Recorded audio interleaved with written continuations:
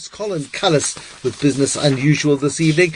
Can we have a device that measures customer satisfaction, or is it yet another one of these dreadful tools designed to take our human interaction with the companies who we pay vast amounts of money away to further and further away from us? There are thankfully devices. In fact, the issue in the past wasn't that there was a lack of devices. There was almost too much stuff. We've completely over-egged and got overcomplicated with it. And thankfully, over time, we're realizing that simple is better. In fact, less than simple. Taking things away is the way to go. And when I started looking at this particular story, it was on the basis that, we're in a pandemic and everybody keeps talking about growth. And most of it is sort of based on saying, well, you've got to find new customers all the time. That's not to say that's not true, but quite honestly, getting a current customer to come back more often is probably just as valuable. But usually when I do start having a research about these things, I typically know nothing about them. So down rabbit holes I go. And in this particular case, when I went to try and have a look at a bit of the history for it, I expected to be, back in the 50s. I seem to remember the money-back guarantee was invented by John Wanamaker in the 50s, which turned out to be a very good move. And so I figured it'd be somewhere around about there with big box stores and big retail kicking off and then the data stuff. And found that while customer satisfaction is a relatively new thing, customer unsatisfaction is positively ancient. And I really was blown away. It was a wonderful piece in the New Yorker that pointed me at an actual exhibit in the British Museum, which thanks to the internet now, anyone can go and have a look at, this little clay tablet that was crafted, printed, fired, I'm not quite sure what the correct term for this is, in the year 1750 BC, 3,770 years ago. This person in what is modern-day Iraq had fired off a tablet to their copper ore supplier to say, one, the ore was of poor quality and that the route that they had chosen saw the voyage take a much longer time than it should have. The first customer complaint that we have recorded goes right back to antiquity.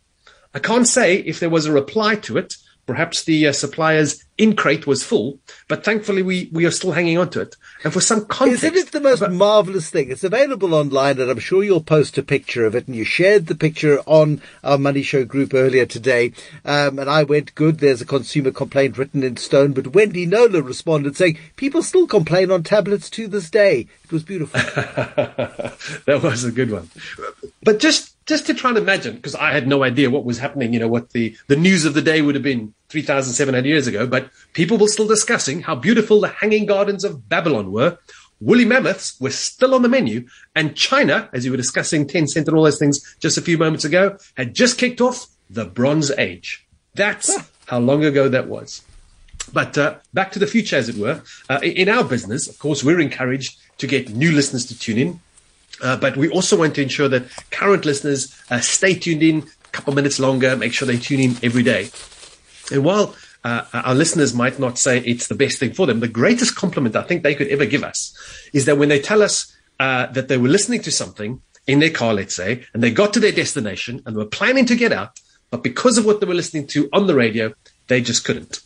And the reason why I find myself currently in what otherwise would be Wendy's territory is thanks to Heikki Venäläinen, who I've very definitely not pronounced correctly. He's a Finnish entrepreneur who, as a teenager in the late 90s, was looking to buy some gadget in an electronic store and couldn't find any help. And more than not being able to find any help, he didn't know how he could go and complain about the fact that he couldn't find any help. What I can tell you at the time is that while he would have had a mobile phone, the mobile web wasn't invented, so he needed to physically go and find somebody out. And of course, being Finnish, it being the late 90s, he definitely had a Nokia. And it was part of the sort of path that he went on. He became a computer programmer, a coder, and he started writing games for mobile phones. And with the rise of Nokia and their presence in the country and how well it did, he turned out making himself a fair bit of money. And in the sort of mid-2000s, he sold his company and with a new partner, went back to this idea that said, you know what, we've got all these great things in the world now, but you still can't easily give somebody feedback. When people want to do a customer survey, they've got this long survey you've got to fill out, or you've got to go and visit a website and go through all reams of data to be able to fill it in.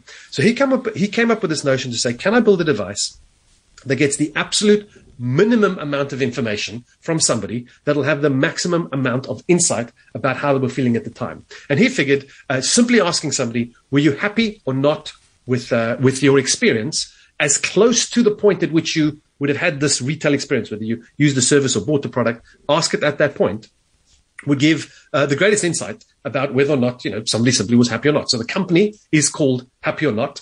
And if you've come across their devices, I still can't believe that the company founded in 2009, that we never had these things beforehand, or they must have been so terrible that we don't remember seeing them. But I certainly know when I go into stores these days, there's always those little couple of buttons next to the cash out point, or airports are particularly famous for having these things. As you're moving through the different parts, you just tap the button to say how you're feeling. And of course, in places like airports, and it's one of the popular areas where they use this, they can track the volumes of people moving through parts of the airport, and then the rate at which they're receiving feedback and the quality of the feedback they receive. They collate that together, and in almost real time, they can track to see when the airport either needs some more people moving to a particular area, or if something is developing that's not good, or simply maintain a baseline that says we've got a lot of happy people moving through the airports. And that's pretty much what their idea is. This little device, it's mobile based. It's got a super long lasting battery, so you can stick it anywhere in the store, and it records specifically one of those four options: the super happy, sort of happy but not overly impressed, somewhat unhappy, and full on unhappy. And it records that along with the time that the button was pressed. Now, some people did say, well, if I'm working in a store and one of those machines are bad, I'm just going to wander over to them and just keep pressing the happy all the time. And the thing is, if somebody does do that, they start creating a pattern. They'll either be pressing it a lot, then going away, and then coming back, pressing it again. And the company themselves actually uses quite a clever algorithm to say, you expect happy, so you don't give it too much of a weighting. What you're not going to do, and nobody in the store is going to do, is press unhappy.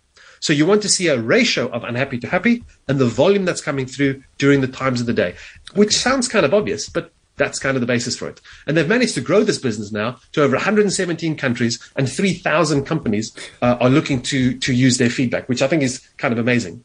But they drew on something else because they wanted to simplify it. And this was something that behavioral scientists are now moving towards, to say, when we in the past have asked people, like, what did you think about your experience, or how could we improve this, and will you be doing this in the future? We tend to find that people tell us wonderful things and then not do it. And so these behavioral scientists are finding that we actually shouldn't ask people things. We should just watch what they do. And in this case, I've got a clip here from a behavioral scientist called Kristen Berman, who at a TED Talk was explaining an investigation they needed to do with these two companies that had a challenge about the staff setting aside money for their retirement. So she's going to make a reference to sort of two charts. I'll give you the context so it makes sense when you're listening. But she's got this big bar graph up on the screen as she's talking. The left-hand bar graph is the first company, where 47% of the company staff had signed up for retirement savings, and they had obviously access to it. And the second company, 97% of the company had signed up for retirement savings. And what they were tasked to do is say, why the difference, and what should the other company have done in order to ensure it? I think the answer will surprise you. Some companies have close to 50% of their employees saving for retirement, but some have over 90%. Employees on the right will be sipping mimosas on the beach in their retirement communities. Employees on the left will likely be hanging out in their cubicles well into their 70s. So what explains the difference between these two types of companies that could lead to such a massive gap? Raise your hand if you think it's level of education. Raise your hand if you think it's income. Raise your hand if you think it's age. It turns out it has nothing to do with the usual suspects. Let me introduce you to Carla. Carla makes under $30,000 a year.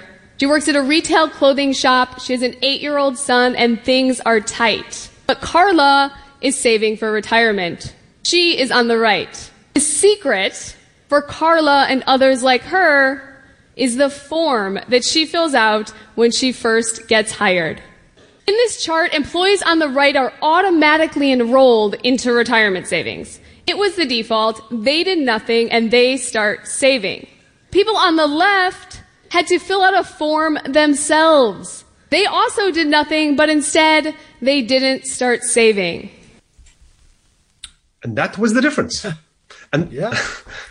And this is where you wind up with these sorts of forms. So companies that are thinking, well, I'm sure let's give our customers, let the customers decide. That's actually not the thing you want to do. You want to remove all those pain points. You remove as much stuff that a company needs to do that you possibly can to make sure that the things that you would like them to do and the things that ultimately they would want, you should make it easier for them. I put a whole bunch more examples and illustrations that they did. There's a fascinating one with a furniture store that they managed to do. But in conclusion, I went on to Twitter ahead of the show and used the exact same sort of happy emoji type balance between the very happy emoji right the way through to the unhappy emoji to find out how the Money Show rates with the people who follow us on Twitter.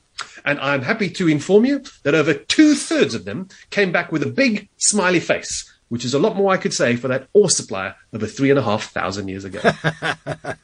Colin Cullis, Business Unusual. Thank you, Colin.